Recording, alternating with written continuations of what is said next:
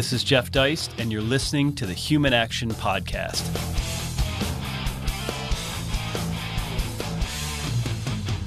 Ladies and gentlemen, welcome back once again to the Human Action Podcast. If you have been following along, you should be following along. You'll know that we've been working our way through some various Rothbard texts in the past few weeks, and at some point we announced that we are going to tackle the ethics of liberty, which, after Man, Economy, and State, might be the most treatise-like or full-length work of Rothbard's for our purposes. And we started the analysis of this book last week with Dr. Walter Block. We went through part one of the book, which deals in natural law. If you haven't seen that show, be sure and go back and take a look because it's got a lot of Walter Blockisms, and we wrestled with a lot of things conceptually in that show. But part two of the book, where Rothbard lays out a theory of liberty, is really the meat of it. And I thought there'd be nobody better for our purposes this week than our friend Stephan Kinsella, who is, of course, someone most of you probably already know or are familiar with. He's not just an IP lawyer. Of course, he's written the definitive text against intellectual property, but he's also written quite a bit about libertarian law more generally, the idea of when is force permissible, what is proportionality, what is contract, what is property. All of these things we wrestle with. And Stephan, I guess by way of welcome, it's interesting to me that Rothbard's writing this book in the 70s, comes out around 82. I mean, do you think all this stuff would have been settled by 1500 or so? I mean, we're still talking about this stuff in the 80s. And now we're talking about it in the 2020s. Yeah, in a way, Rothbard was he was lucky that he came in at the time where there was lots of low-hanging fruit, right? I think that's one reason he made so much progress. But I always feel like the libertarian movement, the modern one, really started around Ayn Rand and that crowd in the 50s. So it was relatively new when Rothbard was writing in the 70s. So his big chapter in here, property and criminality, I mean, this is a very different approach, I think, to libertarianism than a lot of people take, and certainly a different one than the general public would conceive of. In other words, he roots it entirely in property. So maybe we can start with this idea in modern statutory law and positive law. There's a concept of tort and there's a concept of crime. In the Rothbardian conception, for starters, those two things collapse into one another. So let's give everybody the quick and dirty of what this means. Right. Yeah, I think most people think of different branches of law, right? There's contract, there's property, there's family law, international law, domestic law. But really, there's private law, civil law, tort law, and crime, right? So they're all treated differently. And of course, in the modern conception, crime is considered a tort is when someone commits an offense against someone else. And in libertarian terms, that's basically trespass, which means using their property or their resource without their permission, right? So that's an offensive touching, like a battery, assault and battery, using their land or stealing their car. Those are all types of torts. But they're also, some of those are considered crimes. And in our current system, the status system we have, the victim is the state, which is why when you have a crime, it's the state versus O.J. Simpson, right? Mm-hmm. Which is why Ron Goldman's family could sue O.J. Simpson separately in a civil trial. So there's different standards of proof. There's like preponderance of the evidence for a civil trial, that is to prove that someone harmed you and owes you damages. So you have to prove that more likely than not. But if you convict someone of a crime, which is against the state, you have to prove by beyond a reasonable doubt. So there's different standards. And people have sought to collapse law into one thing, sort of like mathematicians and scientists. I mean, physicists search for the grand unified theory, like to unify quantum theory and relativity. So we seek to simplify and unify these things. And Rothbard's idea is that really it's all tort. And of course, the state shouldn't even exist and shouldn't be the plaintiff or the prosecutor in a criminal action. The victim should be the one that is able to seek restitution. So when we think of torts, I guess we think of a civil wrong other than a breach of contract for which the law provides some kind of remedy. And that's become an entire field of law. And of course, there's personal injury, which is a huge source of income for a lot of lawyers. How radical do you think this was? I mean, in 1982, when this book comes out, if we say that, for example, as Rothbard says, all property is really private. The distinction isn't public versus private property. The distinction is whether there's public or private actors controlling it, and that at the end of the day, control is the is the most important right in the bundle of sticks that makes a property. So, I mean, do you buy this idea that private versus public's not the distinction? Well, yeah, and I think it was really radical at the time. I think that a lot of things we read now that seem tame because we're so used to it, right? I remember reading something like by Lou Rockwell had written something in the, I think it was in the Hoppe Festschrift from just 11 or 12 years ago. And he mentioned one splash Hans Hoppe made about maybe 10, 15 years before that was when he was critiquing the U.S. Constitution and the how it was a centralization. It wasn't really, the Constitution is not about protecting rights.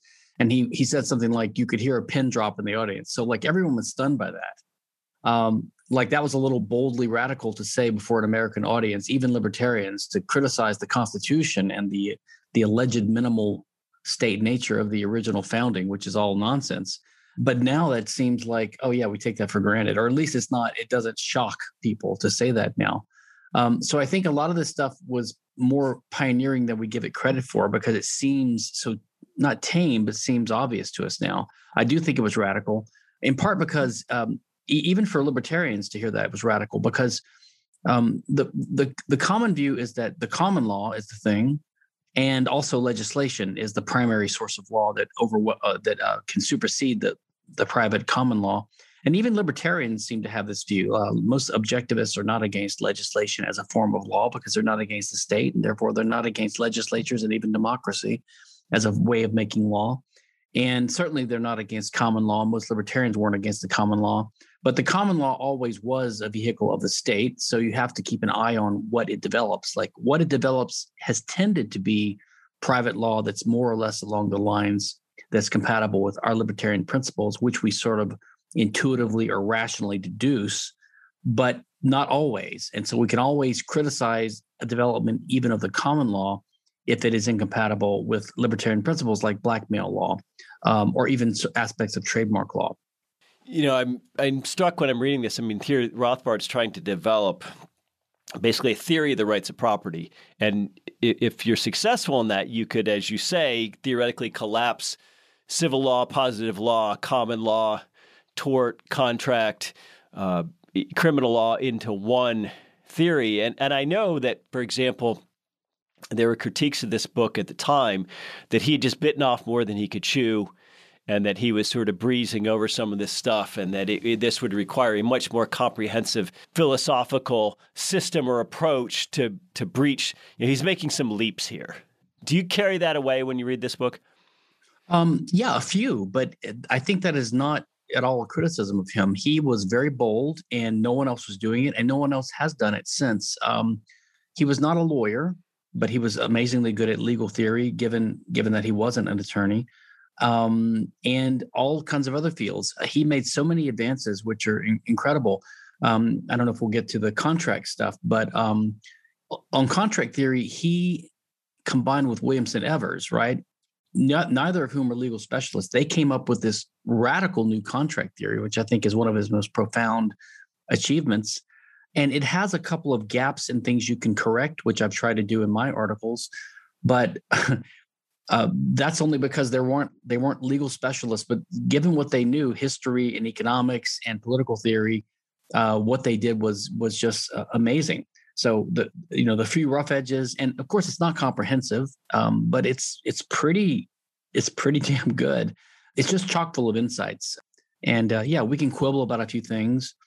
Like on the collapsing into one theory of law, this is my own view, which I think is rooted in Rothbardian insights.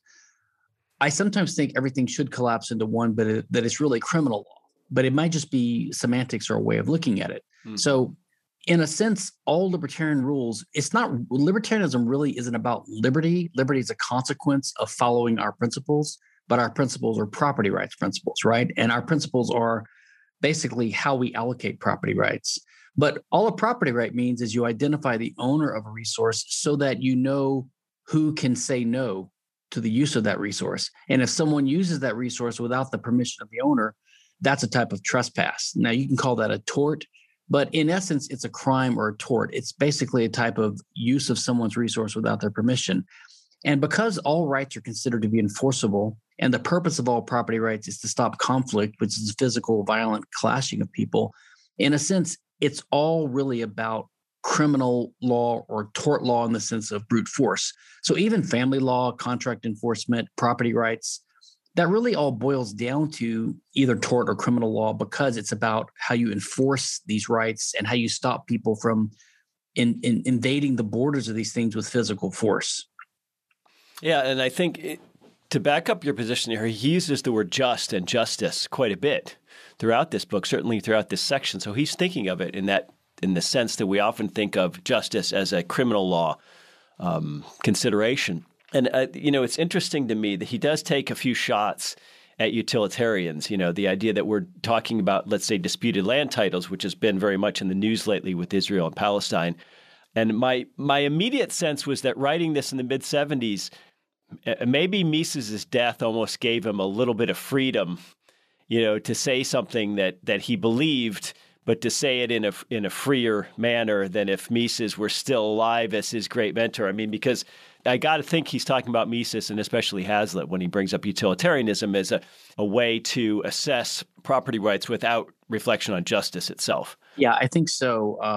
My thoughts on this are that, of course, utilitarianism has different meanings, right? And subjectivism as well. Like the Randians use subjectivism to mean a type of relativity or moral relativism, but in Austrian economics, we mean it just to mean the nature of value, that it's a subjective thing. It's the demonstrated preference of the actor. And the same thing with utilitarianism. If you mean it that we should favor policies that have good consequences, that's fine, because the purpose of justice in the law is also pragmatic in the sense that it solves the problem of conflict. And the goal of it is to let us lead lives of cooperation and peace and prosperity together. But we have a principled approach to achieve that. So I have never thought that a deontological or a principled approach is incompatible with a consequentialist approach. I think Randy Barnett, in the introduction to his Structure of Liberty, makes this point that utilitarianism can be thought of as a subset of consequentialism. So consequentialism itself is not necessarily incompatible with our principled way of thinking, but utilitarianism, in the sense of being able to add up people's values and subtract them and come up with a net benefit, which I don't think Mises meant. I don't think Mises believed that, because Mises had this subjective view of value. But I think his utilitarianism was more just a pragmatic consequentialist type of thing. Like, we should favor private property rights because that leads to greater prosperity. Well, let's get into this discussion, and it's a lengthy one from Rothbard about these four scenarios for property titles. So first of all, he says basically, using Lockean homesteading principles, we can come up with an understanding of how property is justly acquired, namely by transforming it or mixing it with your labor, or by exchange, some sort of voluntary contract or payment, or by gift. So once we understand that, he lays out these four scenarios for property titles. And I'd love for people interested in the Israel-Palestine Gaza conflict right now to read these four scenarios and consider them, because there might be factual disagreements about it, but I think he does lay out, an approach to dealing with land disputes, nothing short of that. Well, before we go there, I wanted to mention one other thing about this property. I do have a blog post about this, which is interesting. It's Rothbard on the original sin of land titles, 1969 versus 74. And it sort of ties in with this, what you're saying, how he was liberated in writing something. Because in 69, he had his more leftist kind of spin on this thing. And he was talking about like how you could homestead the property of universities because, they're part of the state and all this kind of stuff. Who does that sound like? Yeah, exactly. But in 74, he added a paragraph, and I've got this in there. He added a paragraph to the reprint of that, which was in a later book. And he basically clarified that, like, if there's an original sin in the origin of your property title, it doesn't mean someone else can take it, because all it really matters is if you're not the person who stole it, right? So you have clean hands. Really, it's whether you have a better claim than someone else who wants to take it from you. And so I think that addresses this criticism you hear from a lot of anti-Lockeans and anti-libertarians who criticize our Lockean view of homesteading, because they say, well, you claim that we own property by homesteading it in the state of nature, but the whole world is full of history of conquest and no property has a clean title. So therefore, So really what they want is they want to take it for themselves, right? So they want to say that your title's no good, so we can take it for the state or for a Georgia's tax or something like that. But Rothbard's point, and one that I've elaborated on, which I agree with, is look, property titles are about relative title in a sense. It's always about contestants to the title, who has a better title to it. Yeah, and in principle, if you can trace your title back to Adam or the first guy that used it, you have better title. But if you can't, what the law has always done, and this is a clever solution, is you just trace it back to a common ancestor in title. So if if two people contest a piece of land and they both claim that they're the owner and they can trace their own title back to some guy from 300 years ago, who they don't dispute owned it, even if he got it illegally or his title is, they're both claiming title based upon his title. So then you just see, well, who did the original owner transfer it to and who has the best chain from then? So that's a way to solve that, and you still have libertarian property rights. So that was an interesting thing how Rothbard clearly added that paragraph, I think, to not sound so much like he wants quasi-private, or property that's being used privately for peaceful purposes to be fair game for anyone to just come take it. To be upended. Exactly. Now, I think he would still argue, and I would too, that government property, and in a sense, like is owned by the people, like they're the true owners of it. So like I had a Democrat friend the other day ask me, well, you condemn the January 6th attacks on the Capitol, right? And I'm like, well, I'm not a Trumper and all that stuff, but let me ask you this: whose rights did they violate? And he said, well, they violated the government's rights because they own the property. I said, no, they don't. We own that property. Yeah. So, I'm not saying they were really liberating it, but I don't think that they violated anyone's property rights in a natural sense by storming the Capitol. So yes, Rothbard starts out with the Lockean idea of original appropriation or homesteading, right? And that is that. And Rothbard makes this great. He has so many insights that I'm reading this stuff myself, and I've been in this for 30 years, and I keep refining my own views and coming up with even simpler explanations for things that seemed simple a long time ago, and now I'm restating them. And I see, Rothbard saw that all along. Like his point that we live in the world and we need to control our bodies, or our person, as he calls it, but we also need to grapple with and control material resources, right? And because of this need, and Hans Hoppe emphasizes this too in his development of his property theory, because we need to use these things, any human ethic, like any political ethic, has to permit the first use of resources. And if we're going to have property in things, not just the right to possess, not just the ability to possess and use them, then people have to, then a property right has to be superior to someone who comes later and takes it from you later. So if you combine that together, it's almost like the Mises regression theory of money. You can see that the owner of a resource has to be the first one who used it, because if the first person has to have the right to use it.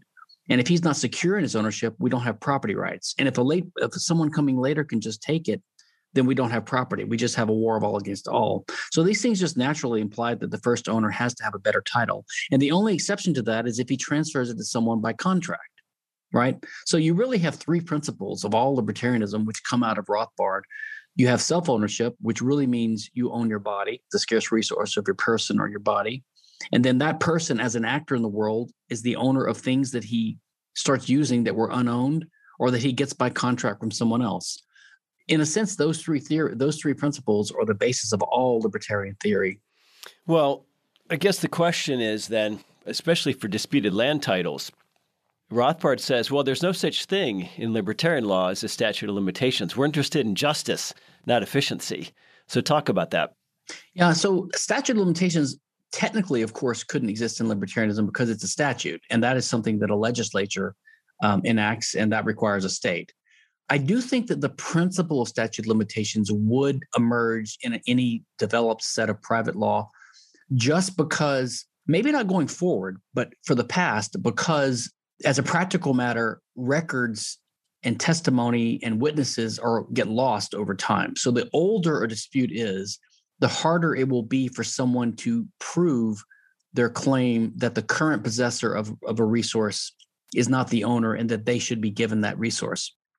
So basically, the law would have a system which the current private law does, which is that the possessor of a resource is presumed to be the owner, right? And that's known in the common expression, possession is 9/10 of the law, which is compatible with the very purpose of property rights, which is to stop conflict. And so if you stop conflict, you have to presume that the possessor of something is the rightful possessor and it's therefore the owner. So if you physically oust someone, you're acting like with self-help, like a vigilante. Even if you're the owner, you should go through the right processes so that people know that what you're doing is reliable and you're not being biased in your case and all kind of things like that.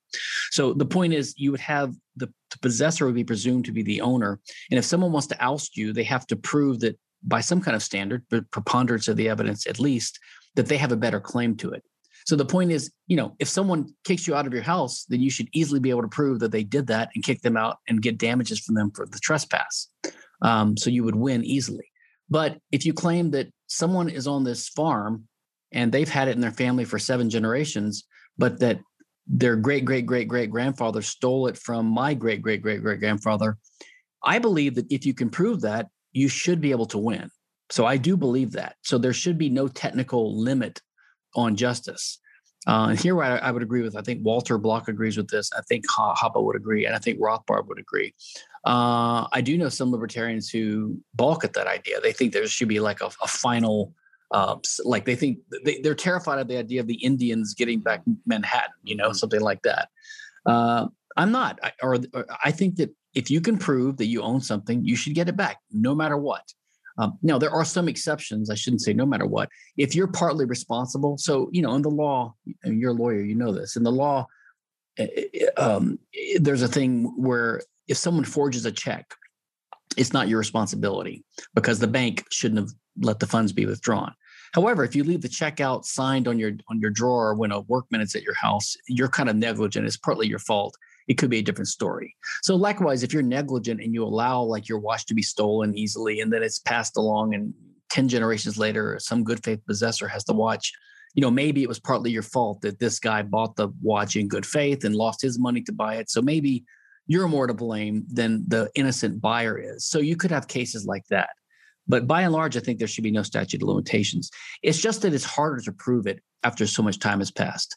Now, I do think that going forward, this may change because records are so good now, right? They're electronic, they're digital, they're going to be locked in the blockchain, all the Bitcoin nuts say.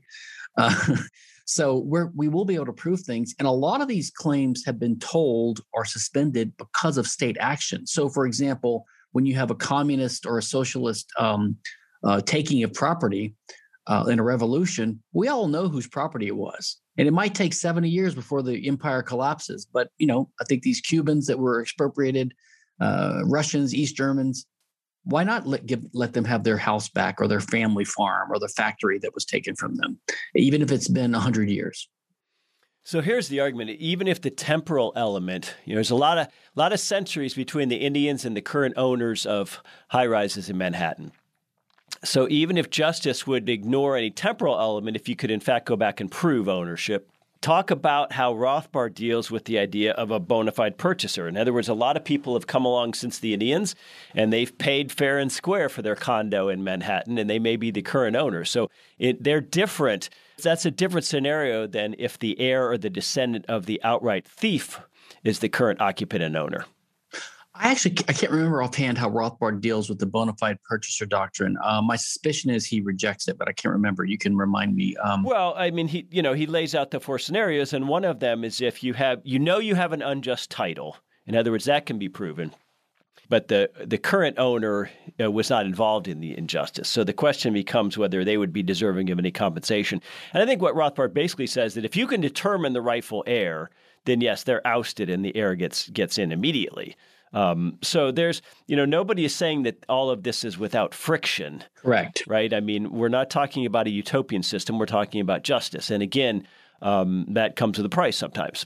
And the law, speaking of unifying the law, of course, in the common law, there has been 2 types of law. There's the courts, the normal courts of law that we're used to, but then there's the courts of equity, right? And lots of the legal, the Latin terms, like I think habeas corpus and things like that,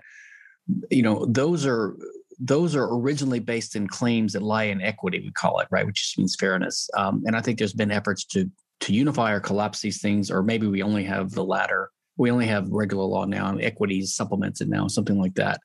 But there's been a lot of developments in the private law. I'm mostly familiar in this regard with the civil law because I'm from Louisiana, and I think the common law has mirror doctrines. But there's all kinds of clever solutions that have been developed, which I think are roughly libertarian. So, number one, you do distinguish between a bona fide or good faith purchaser and someone who is sort of in cahoots or knowingly buys something that's stolen.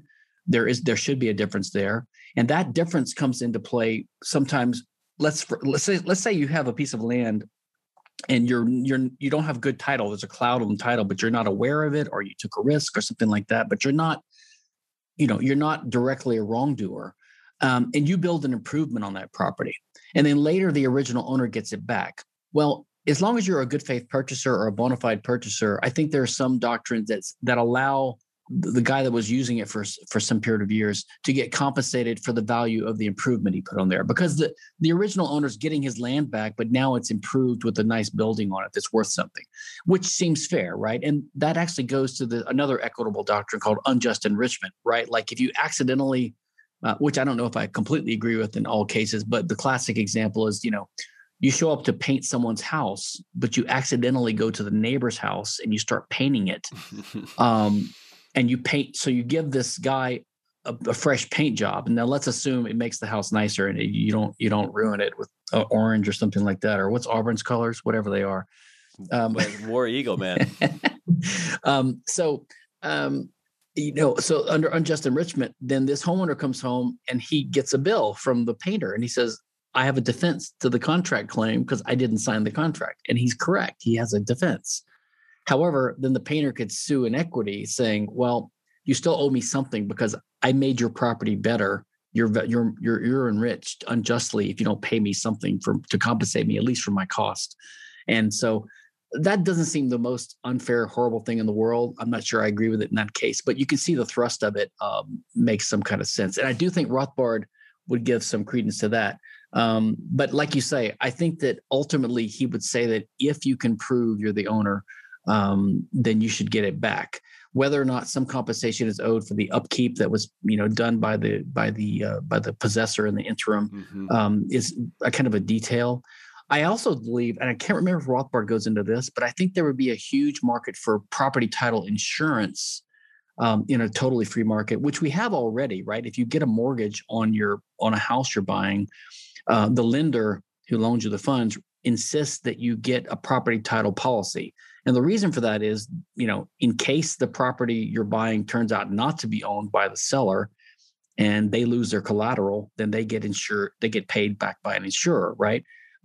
So the insurance company makes sure that a property title attorney does a search and gives an opinion saying, we're 99.9% sure that this property is owned. So that incentive system would be there, and that would tend to clean up problems and give you, if there's a cloud, like I used to do this. I started before I switched to the dark side and did patent law. I was an oil and gas attorney for a couple of years. And we did property title searches. And so you do this, you search for all the records filed in the county or parish records, and you do a title report, and then you examine it. And if you come up with some anomalies, you sometimes have to cure them, or you take the risk, like this guy died without a will, or no one found the will, and it was probated in 1932 in Arkansas. And, he might have an adopted child that was lost, or, all kinds of things like that. And, a lot of times in those opinions, you do rely upon the statute of limitations in making your opinion. And you also, it's convenient for lawyers in today's world. What you do is you don't have to go back to Adam. You only have to go back to the founding of the state, because the state is the sovereign and they're considered to be in the law the fountain of all property rights. So you only have to go back to when Texas was incorporated or when Louisiana became a state or something like that.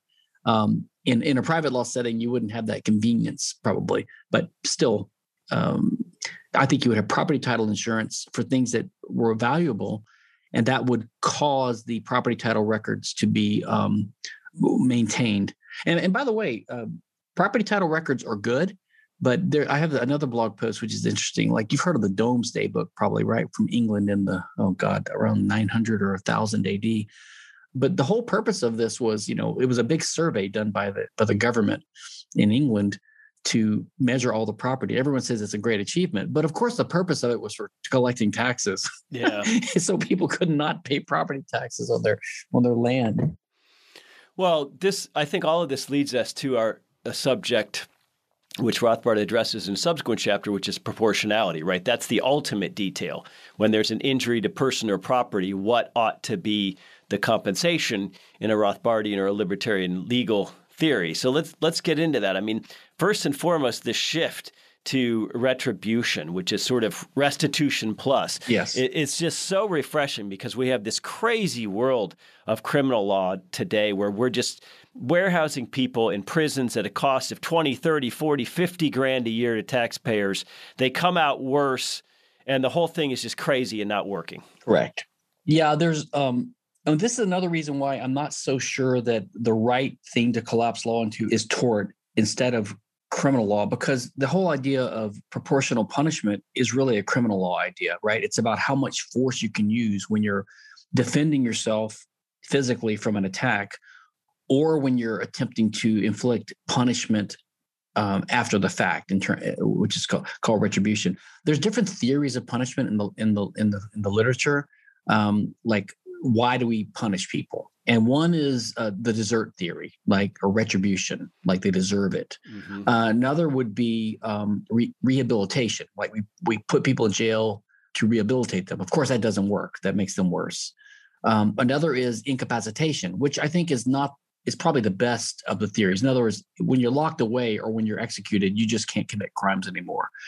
And ultimately, I do think that should be my personal view is that while there is a right to retaliate with force, especially in defense, but even after the fact, and that is the theoretical grounding of all rights. I do think that in a civilized world, institutionalized punishment would be very rare and incarceration would be very rare because it's just so expensive and it's risky. And I do think the burden of proof should be high for that, and it would be hard to solve. And if you accidentally punish an innocent person, then you're committing a crime yourself, or at least owe a lot of damages. So you'd have to get insurance. That would be expensive. And you've already been victimized by the crime. Why would you want to pay twice for a risky liability? So I think that restitution would tend to be the primary mode of implementing our rights, combined with, in a few rare cases, combined with lethal self-defense, which everyone would accept, ostracism, or just expelling someone from the community, or vigilante justice, just killing someone if they have to be killed and everyone just sort of lets it go, or an occasional execution of someone that's just so heinous that there's nothing else you can do with them. But other than that, I think you would allow them to integrate back into society by making amends, admitting they were wrong, proving that they've rehabilitated, offering restitution to the victim or rectification.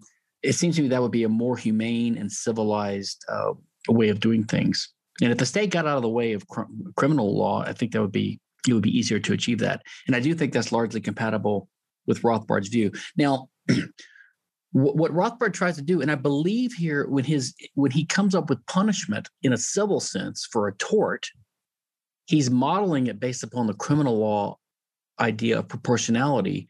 And he uses this 2 teeth for a tooth idea, which I believe Walter Block formulated, and Rothbard drew upon that from Walter's Defending the Undefendable.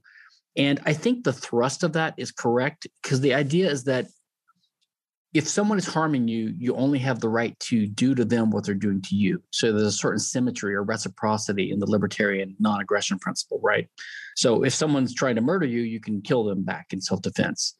But if someone is doing something minor and mild to you, you don't have the right to just blow their head off with a shotgun, because that would be disproportionate, and they don't deserve that much punishment or that much retaliation. So there's a proportional aspect to that. And so that translates over to the civil law side of it when you're getting damages for something someone did to you. So the idea was that, like, if someone steals your television, or your tooth, because it's based upon the lex talionis, or the biblical idea of an eye for an eye, a tooth for a tooth, right? So Walter says, no, it's not a tooth for a tooth. It's 2 teeth for a tooth. Because if someone takes your tooth, what they did to you was take your tooth without your permission, but you still own that tooth. And if you get that tooth back, you're not doing anything wrong to the thief. You're just getting your property back, but he's still gotten away with taking your tooth without your permission. So now you can take his tooth without his permission so that now you're even. So you have two teeth now. You have your original tooth back and you have his tooth. And I think the thrust of that is correct. However, I think it's too mechanical, too mechanistic. I don't think it's that rigid. It's not like 2 for 1. I mean, that would fall afoul of the criticism of subjective value that Rothbard and Walter would have to agree with as Austrians. Well, but when you say we got to figure out what somebody deserves as punishment and it shouldn't be mechanical like that, isn't that an argument for common law juries? In other words, we have sort of local or temporal standards. Stealing a guy's horse in 1800 might be different than stealing his horse in 2020. Absolutely. But that's also because for two reasons. Stealing someone's horse in the 1820s is a different crime than stealing it now because the consequences are different. It might result in death in the 1820s. The beauty of the common law and the original Roman law, by the way, they were both customary, decentralized, case-based systems where law was developed by a justice finder, like a judge or a jurisconsult, sometimes augmented with a jury, trying to decide what the best or most fair or just result was in a dispute, a real dispute. And the benefit of that was they can't sit there like a legislature and just announce laws. They only sit there and wait for people to come to them with the dispute. And then they have before them two real parties, each advancing their case, which is the benefit of the adversary system of the common law, and represented by legal counsel, and formulating their best argument, drawing upon established principles of justice and established legal principles that have been developed previously, and trying to get the judge to see that they should win some result. And that means that the court has available, they can ask questions because there's a real context. So that means that law always develops in a context. This is one problem I have with armchair scenarios. People say, okay, if you're starving in the desert and someone has a bottle of water, can you take it from them? I mean, no context is given. I think the question is unanswerable, but if that was a real world case in a common law court, there would be two real human beings that were in a context for a certain reason. And you could ask questions. Well, how did you get there? What agreement did you have? What did you do to each other ahead of time? What led you to this situation? Why wasn't there another alternative? But you can't ask those questions of someone coming up with a stupid hypothetical. That's why I'm very leery of answering hypotheticals or even trying to be too bold with deducing the whole body of law. Randy Barnett, again, in the Structure of Liberty, makes a good point where he distinguishes between, I think he calls it legal precepts and abstract legal principles. We can only go so far with our armchair theorizing and our deducing. So I think we can go some distance. We can come up with the basic principles, like I mentioned before, about self-ownership and Lockean homesteading and contract. But the details will always have to be filled out by custom and interaction and some degree of negotiating and bargaining, because this whole endeavor of law, the idea of law and ownership is that you have a right to your possession respected and recognized widely by your neighbors in society. It's almost like the idea of money is some medium of exchange that's generally used. Like the more and more generally it's used, the more it becomes like money. For law to become law and for rights to be rights, they have to be respected by the bulk of society and your neighbors, which means you do rely upon people's mutual agreement with each other to recognize and respect their rights. So you're going to have to appeal. I mean, look, you don't want to sue someone every 5 days for a $5 thing because you're going to annoy your neighbors that they have to keep being called to the jury. You know, you might have the right to get that $5, but you don't have the right to have your neighbors help you get it. So they're going to help you to a certain extent if it's serious enough, right?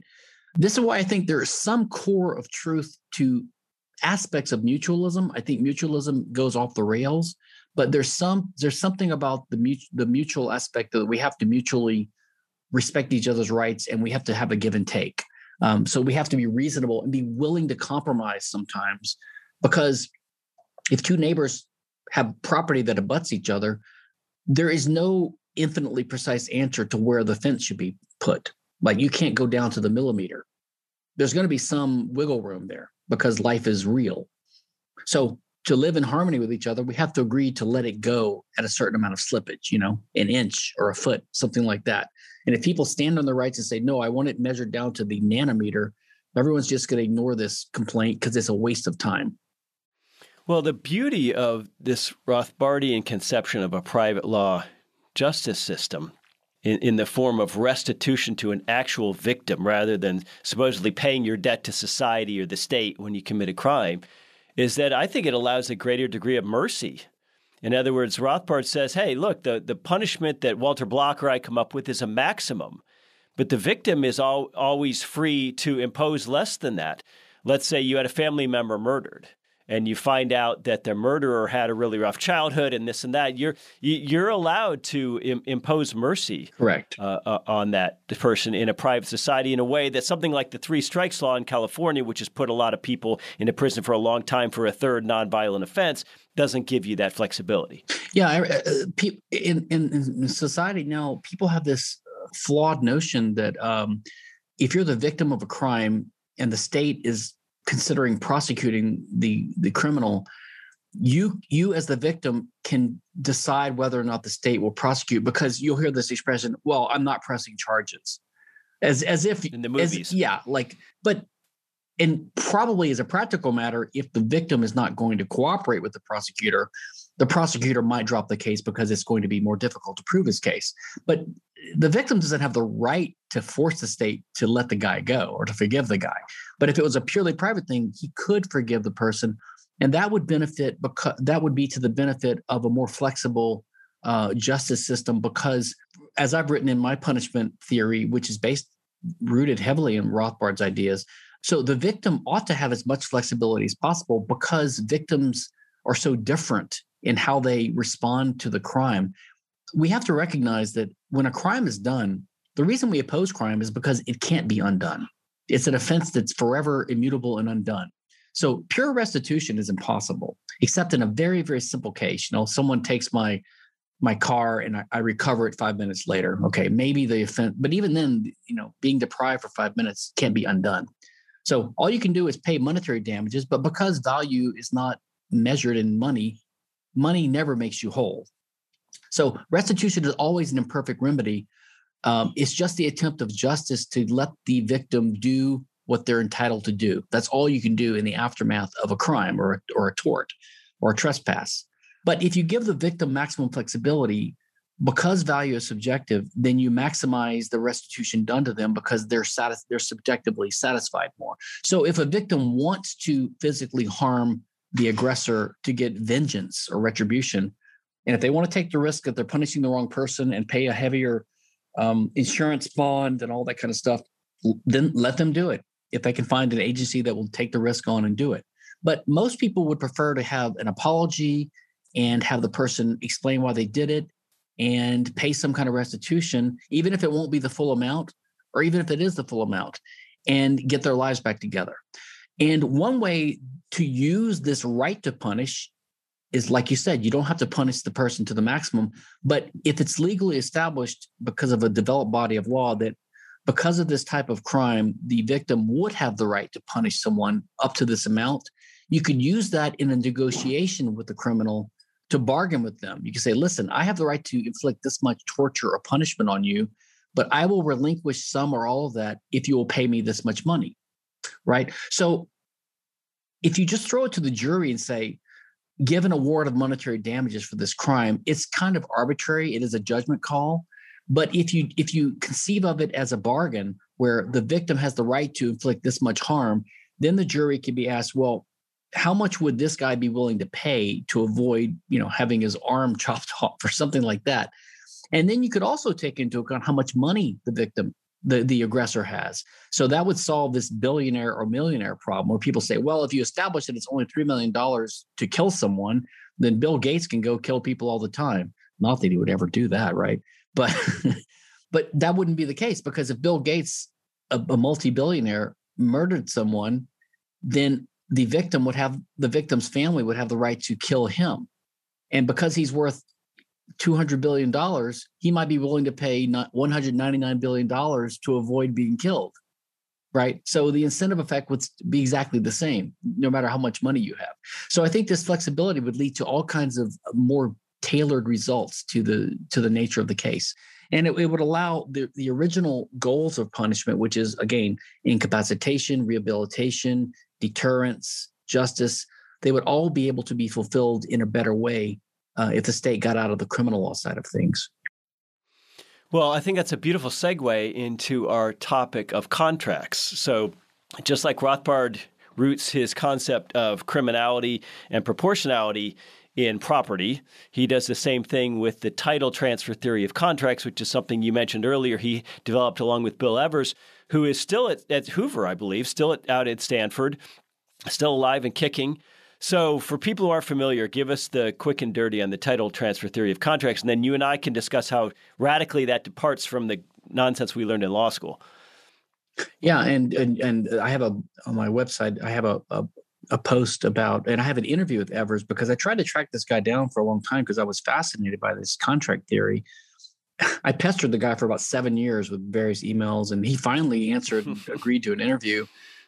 The thing is, I sent him my own contract article as a way to make him see that I was serious and I wanted him to talk to me. But I wanted to talk to him about his article and the genesis of his ideas. All he wanted to do was go over my article because he thought that was the purpose of it. So he kept saying, yeah, well, in your article, I was like, no, I wanted to talk about yours.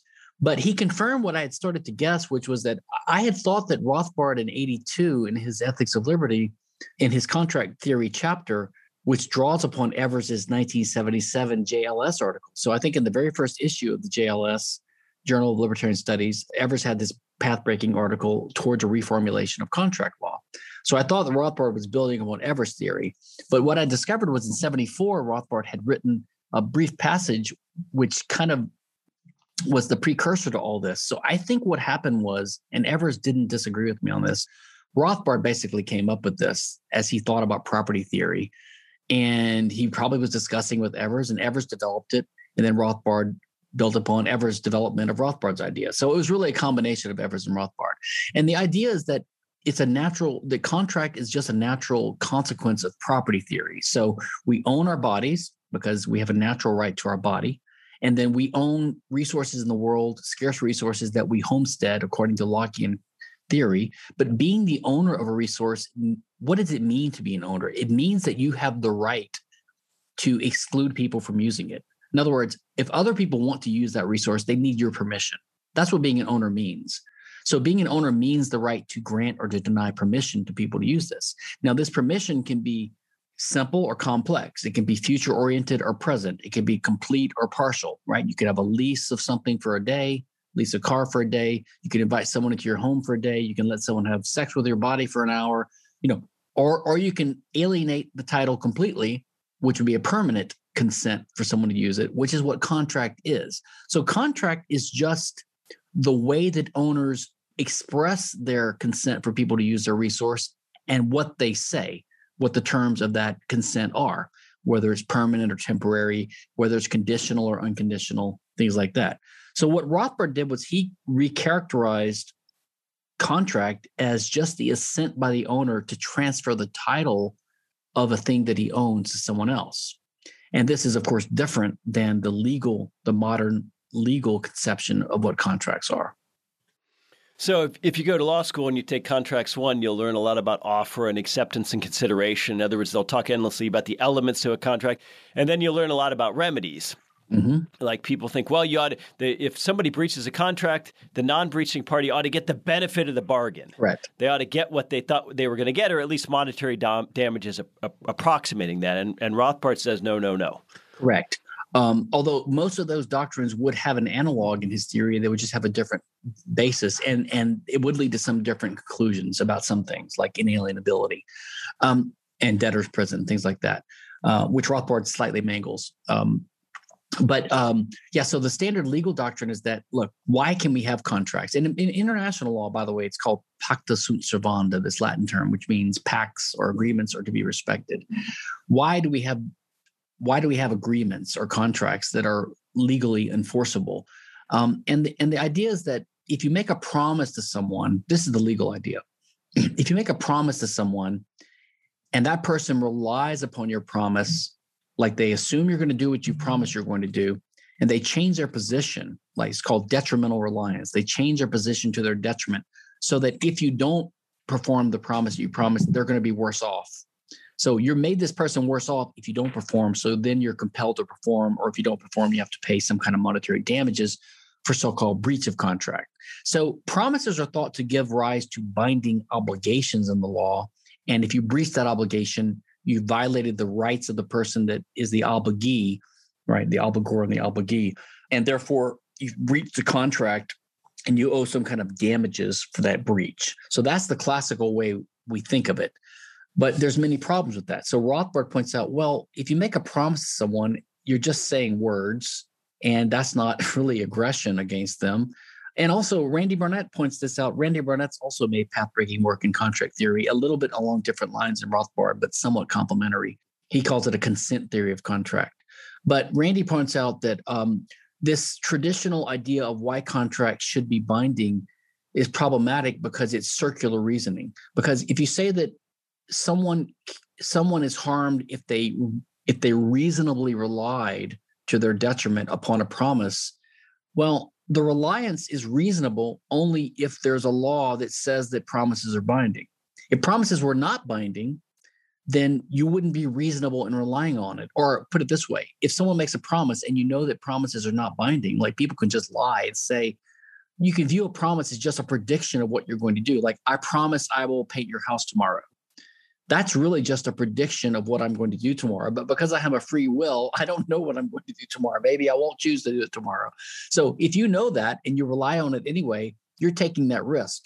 So why should it be on me, right? So it's circular reasoning to justify contracts being binding because the person reasonably relied upon it, when the reliance is reasonable only if contracts are binding in the first place. So I think that's a circular problem in the law. So Rothbard solves this by just saying, listen, it's not, contracts shouldn't be viewed as binding promises. They should just be viewed as the consent given by the owner of a resource to transfer the title to someone else. It's very simple, it's elegant, and it clarifies so much about law. And in a sense, I think this is a bigger legal contribution than even the collapsing law into tort law. Well, even the modern version of contract law, statutory contract law, we understand that there are limits on what we're going to force people to do because they agreed to do it. And Rothbard brings up this idea of a wedding.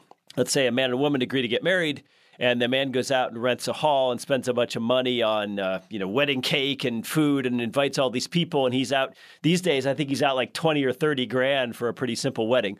And then on the 11th hour, the young lady says, nah, I've changed my mind. I don't want to marry you anymore. I mean, very few people would suggest that specific performance, forcing her to marry the guy, is an agreeable remedy. Correct. For this breach of an oral contract when she said, I do. Like, nobody would say that. Right. And from that, Rothbard sort of extends it and says, well, how far down the rabbit hole does that go? And so he's against specific performance in a way that Walter Block is not, it turns out, if you watched this show last week. Yeah. And I actually have I think my first podcast on my stream was Walter and I debating here in this room I'm in right now in my house, debating inalienability and involuntary slavery contracts. Some libertarians take this. They misunderstand this idea, I think, of contracts. So the contract becomes the thing rather than the property. Correct. And that's why I'm surprised Walter makes the mistake, because he seems to adopt Rothbard's view, but he's applying it like the law. So the mainstream legal doctrine has a difficulty. Why wouldn't a service contract be enforceable by specific performance? So why do they go to damages, monetary damages only, right? So they have to fix the flaws in their theory. So theoretically, if you have a binding obligation to do something, so in the Roman law and the civil law, all obligations, contractual obligations, are considered to be one of two types: obligations to give, which is what Rothbard believes, really it's just the transfer of title, or an obligation to do, which is a service or a performance contract. Which means that if you have an obligation to do something like marry someone or sing at their wedding or paint their house or perform at their magic show, perform a magic show for them at a party or sing, then if you're going to back out, the court could physically dragoon you and force you into doing it, right? Why doesn't the court do that? Or put it this way, if you fail to do it, then you've committed some kind of crime. You failed to do something you were supposed to do and you committed a crime. Why shouldn't you be put in jail for that? So the law worms its way out of that by coming up with this idea, well, it's impractical for the court to enforce this. If you force the singer to sing, she might not do a good job. How's the court going to know whether she sung the right way? That kind of thing. So the court simply says, well, all we can do is give you monetary damages in almost every case. So really, even the law, although it claims that there are binding obligations to do things, it never really treats it like that. It treats everything like it's an obligation to give. So you could have reclassified an obligation to sing as an obligation to pay money if you don't sing, right? And by the way, under conventional contract theory, you do have this notion of breach of contract. So you think of it as a binding promise or a binding obligation. And if you don't do it, you breach the contract and you owe damages, you owe monetary damages. Under Rothbard's theory, I don't know if he explicitly says this, but it's a natural consequence of it. There's no such thing as a breach of contract. It's impossible to breach contract because contracts are not obligations. Contracts are simply transfers of title to property, to resources that are owned. And they happen according to the consent and the expressed consent of the owner when they happen. Now, if it's a future-based and conditional transfer, like let's say I tell you, if you pay me $10,000, I give you my car in a week. I need the car for a week, but then you can have it at the end of the week. But if you pay me now, the car is yours at the end of the week. So someone pays me the money for the car. I'm driving my car, which is really now the car of the buyer, but I have the right to. I'm basically leasing it for 10 days. At the end of the week, the car really becomes owned by the buyer. And if I refuse to turn the car over, now I'm just committing a type of theft or conversion or trespass because no action of mine is needed to transfer title. It already happened when I previously made the contract, but it's not a binding obligation, right? So it's got nothing to do with that. So it also clarifies, by the way, so in terms of voluntary slavery, if you focus on the fact that a contract is the transfer of ownership to a resource that you own, then the reason voluntary slavery contracts are unenforceable, and I think Rothbard is a little confusing on this. I used to think he made a mistake, which I could fix, but now I think he was basically right, but he words it in a way that you have to read real carefully to see that he was actually right. He explained it a little bit wrong. What he says is that if you owe someone money, like from a loan, like you owe them you borrow $1,000 now from a lender, and you owe them $1,100 in a year. And if you don't repay the lender in a year, then he calls it implicit theft. And I think he came up with that. I don't know what implicit theft is. But so you're technically a thief if you don't repay the lender. So theoretically, debtor's prison is justified. Now, if you go that far, then really Walter would be right, because that means that you could sell your body. Because when you borrow money, you're effectively pledging your body as collateral, right? So you're selling your body.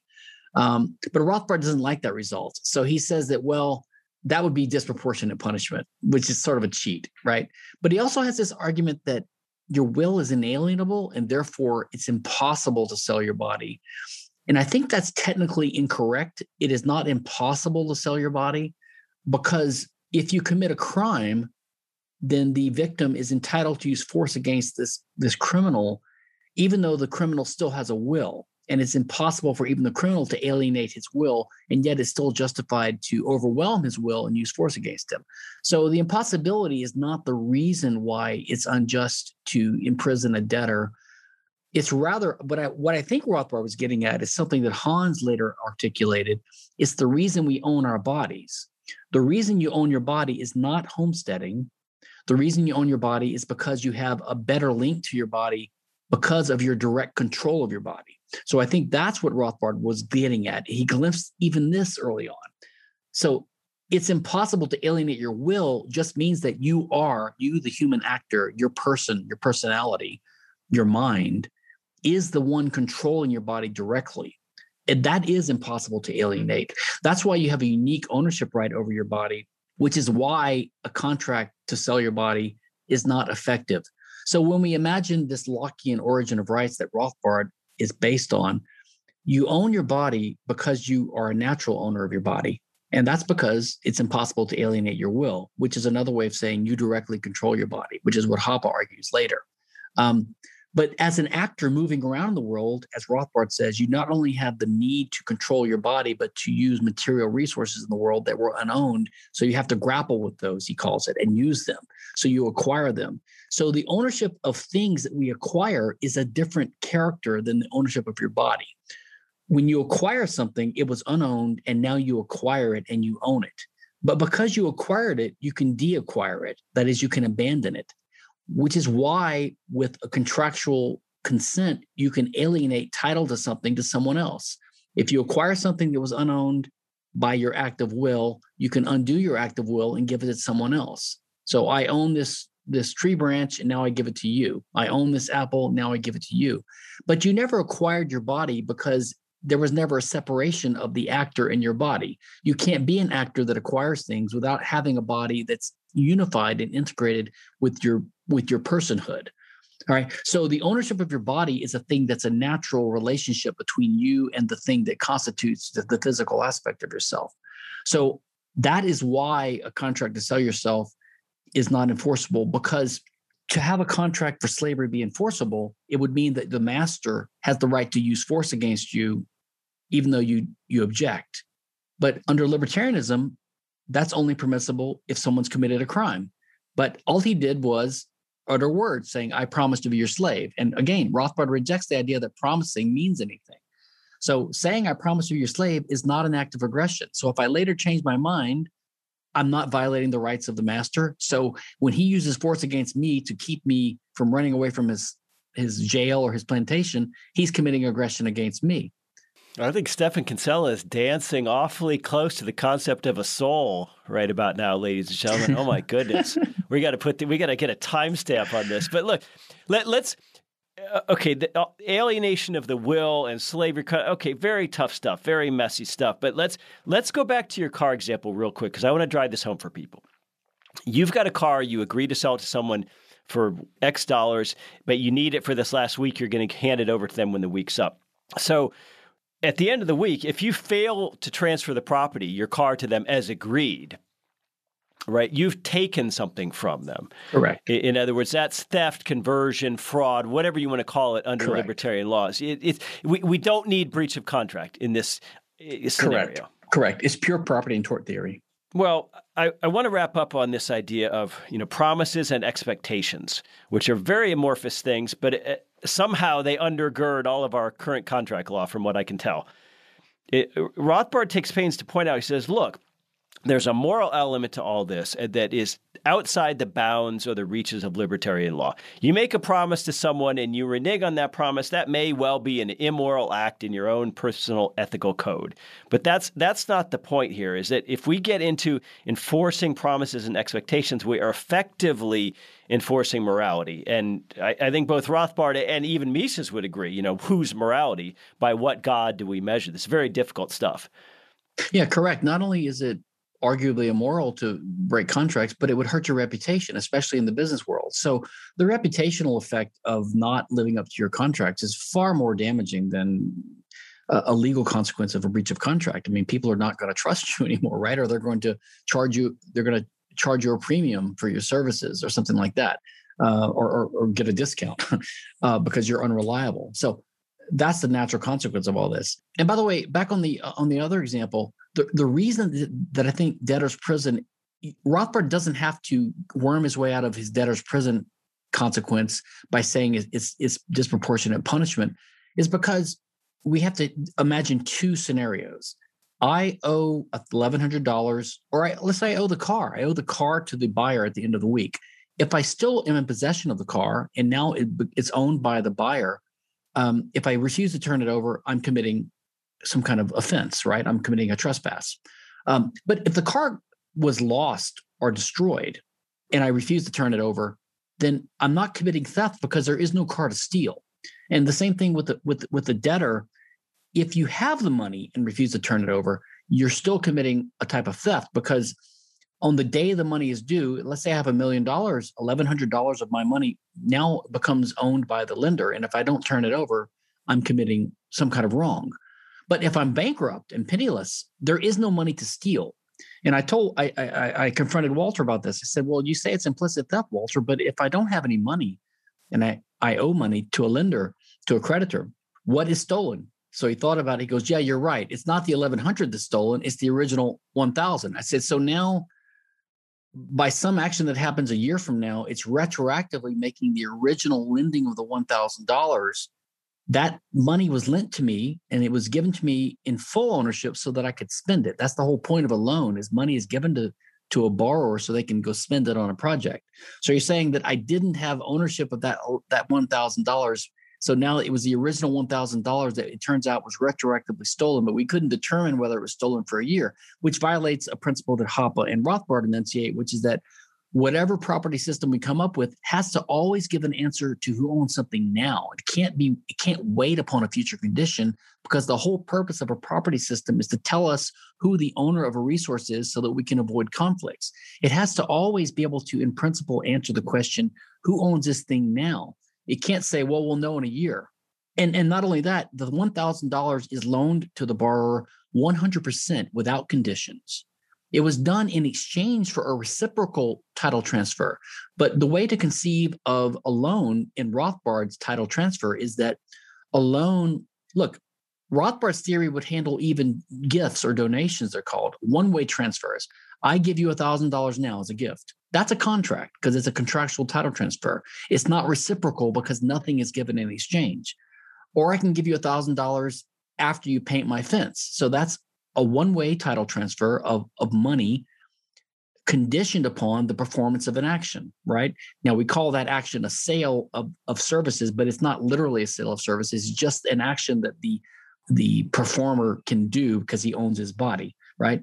But likewise, I transfer $1,000 to you now that's unconditional so that you can use the money for your purposes. And in exchange for that, you're transferring to me $1,100 in the future. But one, it's a contemporaneous present transfer, which is risk-free and done the moment it's done. It's contemporaneous. The other is in the future. And so it's necessarily risky because the future is uncertain. This is Mises, right? The future is always uncertain. So both the lender and the creditor and the debtor both know that the $1,100 in the future, which is the object of that second title transfer, is an uncertain thing, right? They both take that risk that it's an uncertain thing. If it does not exist at the moment that the future arrives, then there is no act of theft. Now, everyone thinks, oh, well, that's unfair because then the debtor gets away with not paying the debt. Well, that's just ridiculous. Lawyers are very sophisticated and we come up with complicated contracts. There will be augmented conditions, conditional upon conditional upon conditional. Of course, any lender would say that, okay, you owe me $1,100 on the due date.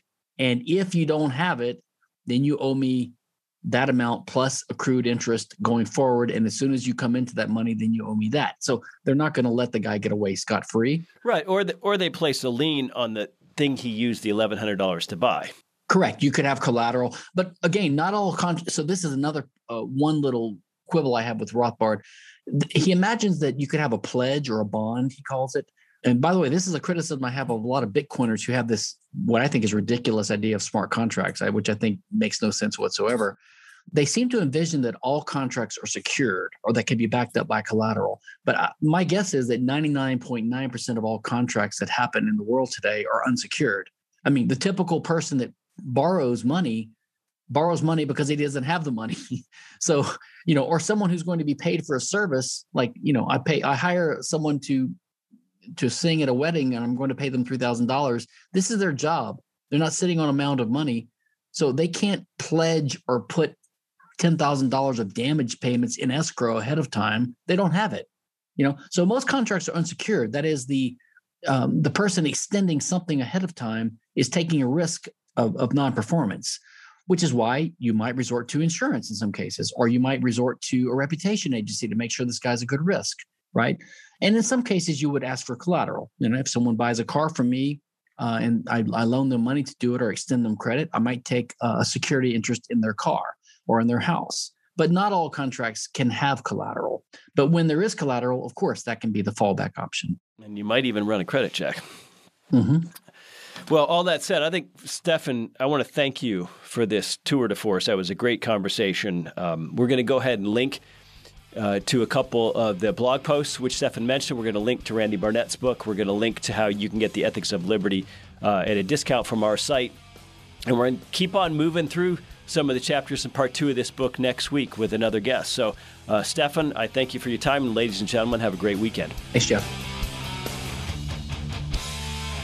The Human Action Podcast is available on iTunes, SoundCloud, Stitcher, Spotify, Google Play, and on Mises.org. Subscribe to get new episodes every week and find more content like this on Mises.org.